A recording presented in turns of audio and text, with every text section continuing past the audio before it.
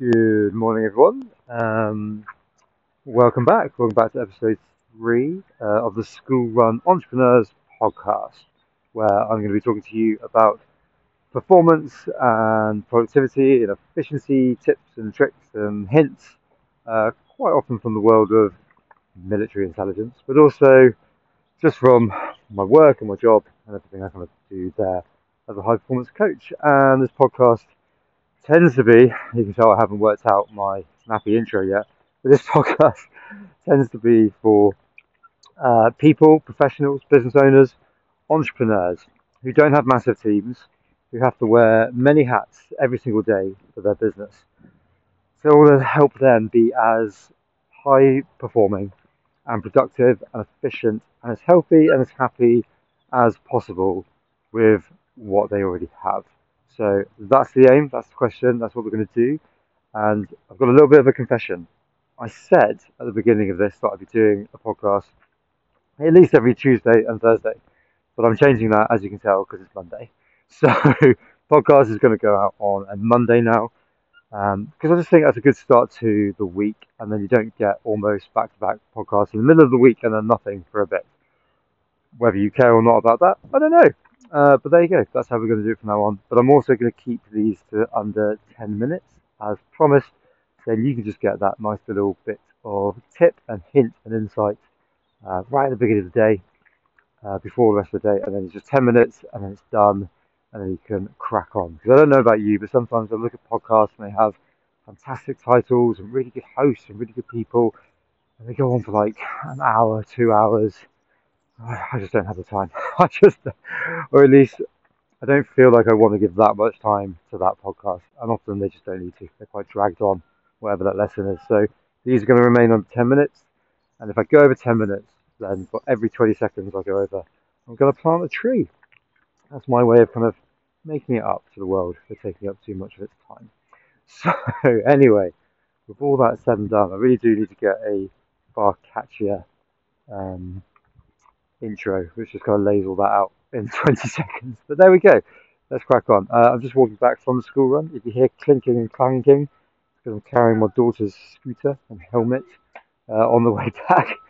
Um, but yeah, I get to walk through quite a nice park, so you might hear trees and things like that. Anyway, can you hear a tree? Not sure. Right, let's get on with this. What am I talking about today, very quickly? Talking about resilience. What is resilience? And it's something, obviously, I talk about a lot. I talk about a lot with the people I work with. Really interested in it. And coming from a military background, there's lots of assumptions about what resilience is, and I was kind of taught what resilience is, and I experienced and saw it. What is resilience? To be resilient, to operate in a resilient way. And the question first came to me. I was working with a selection of military widows. So these were mostly, well, in this case, exclusively women who had um, lost their partners in active duty, so they were suddenly left alone, or their partners had succumbed to PTSD-induced suicide. So in a really, really difficult position, suddenly completely by themselves, having to hold down the fort, make all the decisions in their household. I was essentially just helping them learn how to make better decisions using military intelligence techniques. And one of them said to me, "What is resilience to you?"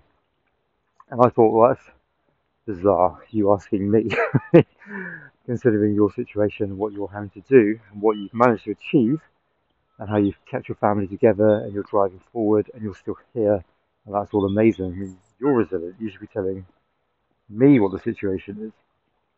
But they wanted to know it from my perspective.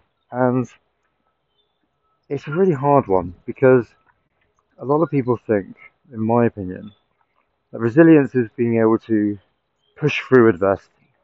It is being able to do whatever it takes to be able to take a beating, no matter how hard, and just keep going, to work 20 hours a night, and to not care what other people think, and take bad criticism, and just keep going, and be really stoic, be really unmoving, be really intense, and come what may, I will be fine. And when I hear that, makes me a bit uncomfortable because that's just not possible for a lot of people. You know, the world is hard. Entrepreneurship is hard. Running a business is really hard. And running a family is really hard. And so to say to people, in order to be resilient, you've just got to be able to take a beating and be fine with it. You've just got to suck it up and not worry. You've just got to suppress all that emotion that you're feeling and shield yourself from the reality of the situation just so you can keep ploughing on. I just think that's really unfair because then you're implying that resilience isn't available to everybody and that not everyone can be resilient, and therefore there's people out there who are weak, and that's just part of it. And I just don't think that's fair. I don't think it's true, and I don't think it's fair. So I decided to come up with an analogy to explain to people what I think resilience is more, and how I think it's more accessible to everyone. And the way I just describe resilience, when I think of that, I think of someone on a ship in the middle of a storm, and they're standing on the prow of the ship at the front, and the waves are hammering them, and the water's spraying in their face, and the wind's lashing at them, and they're standing there holding on with all their might going, I'm fine, come on, give me another one, I'll take another wave, I'll take another gust of wind, I'll keep going, I'm immovable, I'm fine. The problem is with that, so who's steering the ship? Well, you're busy standing at the front, taking this battering and being exposed to the elements and trying to convince yourself you're fine. Probably not going in the right direction because you're putting all your energy into convincing yourself that you're fine when really things really aren't fine around you. So I like to think of resilience instead as it happens before you even get into the storm. You look at your ship, you look after your ship, you maintain it, you check there aren't any holes in it, you check it's performing as best as it can, that it's got everything it needs inside it, that it's efficient, it's not leaky, it's what it needs to be. And that means when the storm hits, you're in a far better position. You're going to be resilient because everything's working around you, because you know you're not going to be taking on water. And instead of standing at the front screaming into the wind, trying to convince everyone, including yourself, that you're being resilient and you're fine, you can sit inside your ship and you can calmly steer it through the storm to the other side and survive that way instead. And I think if you take that approach, resilience is available to everyone because it comes down to preparation. It comes down to the environment that you provide yourself, that you create around you, so when the storm hits, you can be able to deal with it. So you don't have to be one of these super shouty people. You don't have to be one of these super overconfident, extroverted people who can just take a battering and it's all okay.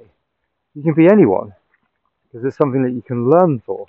It's something that you learn. It's something that you can prepare for. It's something that you can kind of build around you. And I find that quite comforting and reassuring. And I'm hoping that is to some of the people who might be listening to this too. Because it's really important. And in the coming episodes, I'm going to be going into how you can prepare for the storm as much as you can, what you can do to your ship to make it resilient. So then the ship protects you, and then you can get through the chaos and uncertainty of the storms that lie ahead. So I'll be doing that in the future episodes. I hope you're going to be looking forward to them, listening to them, and I hope that analogy for today at least gives you a bit of an understanding, puts things into a different perspective, which is actually useful, which you realise, oh yeah, that's actually how I can do it. Instead of watching all the TikTok stars and social media influencers throwing up simple one-liners, making you think that there's something special, and how they operate is inaccessible and unsurmountable to you, which is just not. It's absolutely not. So thanks for listening. I'm quickly approaching 10 minutes, and although I love planting trees, I'm not going to do one today. So thanks very much. If you enjoyed this, please share it with people who you think would get some use out of it. And until then, I shall see you next time. Thanks so much. Bye.